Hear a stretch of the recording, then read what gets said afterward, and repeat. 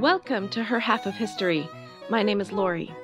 The current series is Women in Espionage, and this is episode 8.4, Policarpa Salavarrieta, a spy for Colombia. If your education was anything like mine, you got a brief mention that South America exists. The Inca were cool, the Amazon is big. Maybe you heard the name Simón Bolívar. That's about it.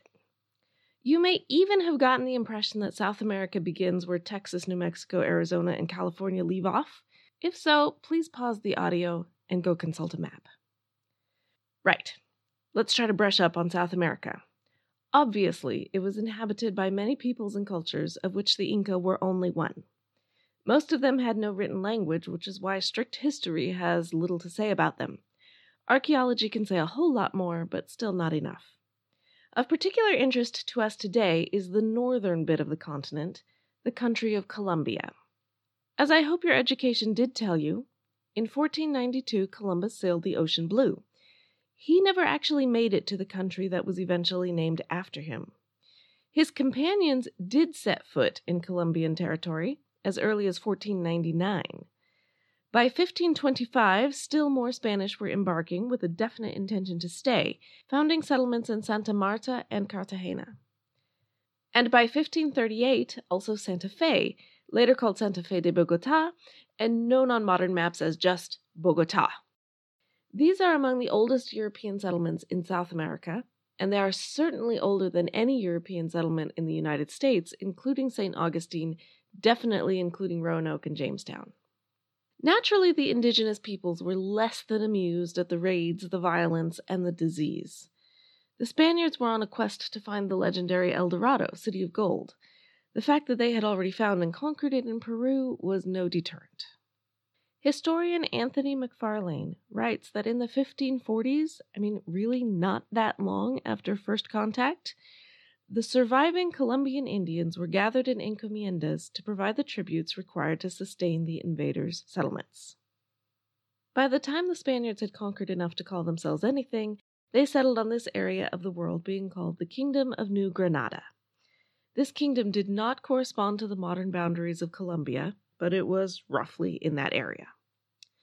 The conquest of the native peoples did provide gold, some of it taken by straight-up grave robbing, and the rest through the establishment of mining operations. This combination of disease, loss of homeland, and harsh treatment meant Indian labor was on a serious decline, hence imported African slaves. Agriculture and ranching also grew in importance, though even they took a blow when the mines began to run a little dry in the 17th century. By then, the country was no longer divided between Indians and Spaniards.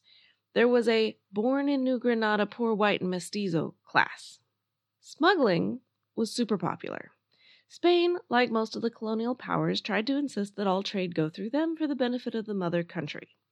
Increasingly, their colonies saw no reason to love the mother country, especially when love was calculated monetarily. In the same period, the structure of government changed several times, sometimes lumping them in with Peru, sometimes not. What is clear is that the Spanish governors had a hard time enforcing their decrees. Indian labor was exploited even when the law tried to protect them. The miners refused to pay taxes, and everybody was doing illegal trading deals with the British traders, the Dutch traders, the French traders, and the other Spanish viceroyalties. In 1698, the outmaneuvered governor actually had to flee to Jamaica. By the end of the 18th century, New Granada was largely a mestizo society. The censuses had 4 racial categories: whites, blacks, Indians, and libres de todos colores, free people of all colors, which does not sound like a racial description to me, but it was the largest group by far. As I hope you can see, the colony held a great number of people who had no good reason to be loyal to Spain. The Indians and the blacks definitely had the biggest reasons to complain, but even the whites and the mestizos could say that they weren't really getting top-quality customer service from their non-elected leaders.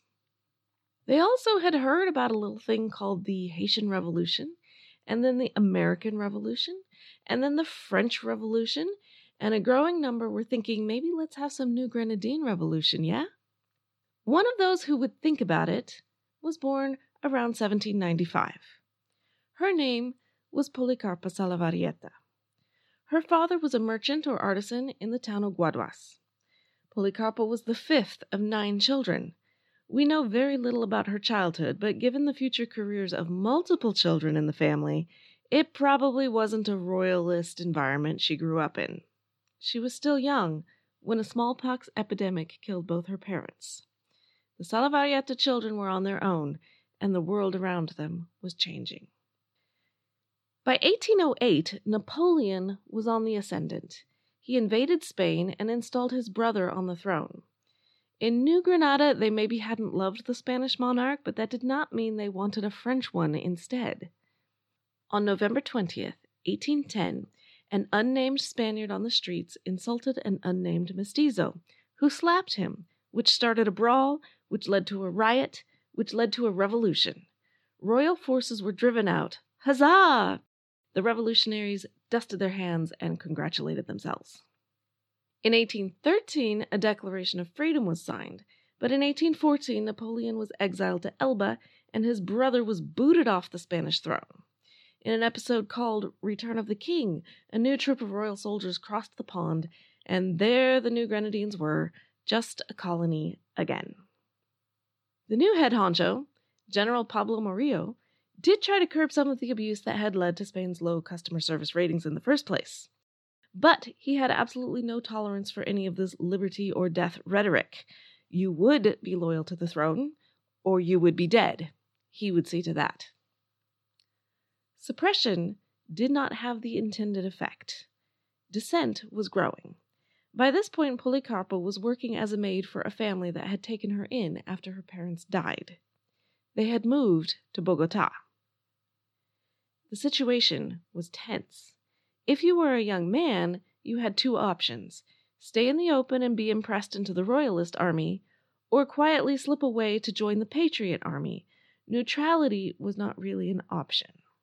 Conscientious objection was not really an option. Venezuelan-born Simón Bolívar was the head of the movement, but the local man on the ground was Francisco de Paula Santander. He had a growing army. Growing armies need food, equipment, and information, and for all of the above, he needed spies. Men were always the first choice, of course, but they weren't super available. If they were royalists, they couldn't be trusted. If they were rebels, they had fled out of the supply centers where the information was to be found. Women were the perfect answer. Andrea Ricante de Lozano was a Bogotá homeowner. She took Policarpa in and gave her a base of operations. At least 5 other women were also in the circle. Together, these women recruited men and sent them to Santander. Policarpa is said to have done this the time-honored way, by flirting. Once converted to the cause, the women provided them with instructions on how to get to Santander. They also sewed uniforms for them. Policarpa is often listed as a seamstress. They also collected other supplies and sent whatever information they could gather on the royalist forces who held the city. While I cannot pinpoint any particular piece of information that Policarpa was responsible for passing on, historians have determined that the women's efforts in general were crucial. Unfortunately, the Spanish army made the same determination. An army sergeant followed Policarpa's 12-year-old brother to Andrea Ricante's door. Policarpa kept the sergeant busy in a shouting match, while Andrea bribed the 2 accompanying guards to let her burn a sheaf of papers that contained letters from patriots, a list of financial supporters, letters from guerrilla chiefs, and the disposition of the Spanish army. Discipline in that Spanish army was apparently not at all tight if the 2 guards could be so easily bribed behind their superior's back. Despite the absence of proof, Policarpa was arrested. That tends to happen when you've been shouting at an army sergeant. Andrea was not arrested on account of her pregnancy. But proof against Policarpa was very soon forthcoming. The royalists caught a group of men escaping to the rebels, and they were carrying letters signed by Policarpa. On November 13th, 1817, Policarpa and 8 others were sentenced to be shot. One of them was said to have been her lover, a man she had sent on the road to Santander. According to one of the prison guards, Policarpa was told that if she swore loyalty, she could go free, but she defiantly refused. On November 14th, the firing squad assembled in the main plaza of Bogotá. Per custom, traitors were meant to be shot in the back while kneeling with hands tied behind their backs. It was intended to be a warning to others with rebel sympathies. There would be no brave heroics here. Being shot in the back was a coward's death for one who had turned to run away. It was not intended that an undoubted spy like Policarpa would refuse to kneel as she shouted for the firing squad to turn their rifles on the authorities instead. "Assassins!" she screamed. "My death will soon be avenged!" According to some accounts, she also turned around at the last second, so that she was shot in the front rather than the back. In the coming weeks, more of the women in her ring were also executed. Policarpa Salavarrieta is now celebrated as a Colombian heroine. Her story is taught to school children, and the myth-making has grown just as you might expect. La Pola is the teenage martyr whose death led to a frenzy of patriotic zeal and won the glorious revolution. Actually, according to the chronology I've given here, Policarpa was no longer a teenager, and the patriotic zeal was not necessarily galvanized by her death in particular. Other martyrs died as well, and it is true that royalist soldiers continued to desert to the rebels. But we like a good heroine, don't we?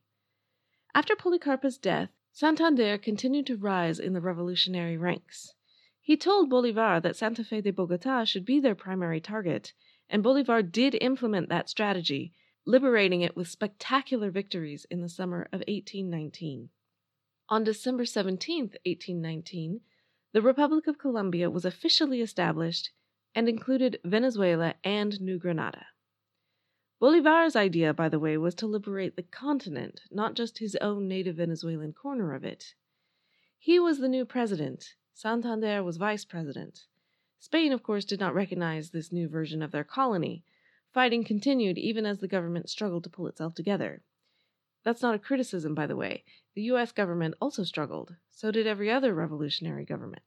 The result of the fallout was that Santander and Bolívar turned out not to be best buddies after all. In 1828, Bolívar assumed powers as a dictator on condition that elections would happen in 1830. In 1830, things fell apart. Over the next few decades, the names and boundaries shifted several times until 1886, when the Republic of Colombia was reborn, smaller than the original one. Meanwhile, Policarpa was a dead heroine everyone could rally around. Well, everyone except the Spanish, of course. Policarpa is credited with a lot more of a death speech than I have given her. Words like, "Lazy people! How diverse would be your lot today if you knew the price of freedom! But it is not too late. See that although a woman and young, I have more than enough courage to suffer death and 1,000 more deaths. Do not forget my example." Quite a long speech from someone with her back to a firing squad, but thrilling. As with last week's Agent 355, the eyewitness accounts are somewhat short, but the speculation and the outright fabrication were only getting started. She was memorialized in a play as early as 1820, only 3 years after her death. The Spanish weren't even all gone yet. The playwright had competition for his subject, for he wrote that no matter how bad his play, at least it was better than all the others with the same name. By 1837, there was a hymn to La Pola. The most enduring account of her was written by 1857 by José Hilario López, who said he was a private in the Spanish army in 1817. But he was also building liberal ideas and symbols in his book, so of course that would color his memories of events that happened 40 years earlier. It's really not an ideal source, but it is better than pretty much anything else we've got. Policarpa's most iconic painting was also done in 1857 by an artist who never saw her. He made her skin white and her eyes blue to correspond with the time period's ideas of beauty, though the original accounts say little about her physical appearance. I do not even know which of those 4 racial categories she would fall in. In 1910, there was a statue of La Pola in Bogotá, which I believe can still be seen today. She had by then taken on direct comparisons with Joan of Arc. Of course, she needed a statue. And in the modern world, she is the heroine of novels, telenovelas, erotic literature, and a feminist punk rock group called Las Polas. The more official, state-sanctioned honoring of her is financial. She's on the current Colombian 10,000 peso bill. They also celebrate November 14th as the official Day of the Colombian Woman. None of the other spies I will cover in this series became a nationally recognized hero, at least not for their spy work. I suppose you could call that success, though I suspect Policarpa would have preferred to live and see her country's victory.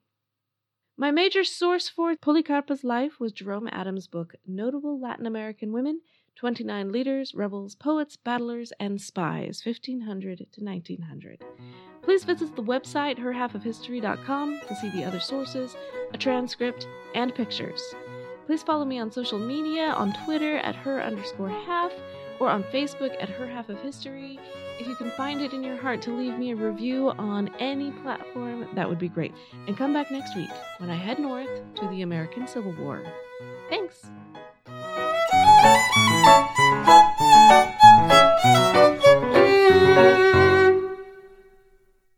I'm Ken Harbaugh, host of Burn the Boats from Evergreen Podcasts. I interview political leaders and influencers, folks like award-winning journalist Soledad O'Brien and conservative columnist Bill Kristol about the choices they confront when failure is not an option. I won't agree with everyone I talk to, but I respect anyone who believes in something enough to risk everything for it. Because history belongs to those willing to burn the boats. Episodes are out every other week wherever you get your podcasts.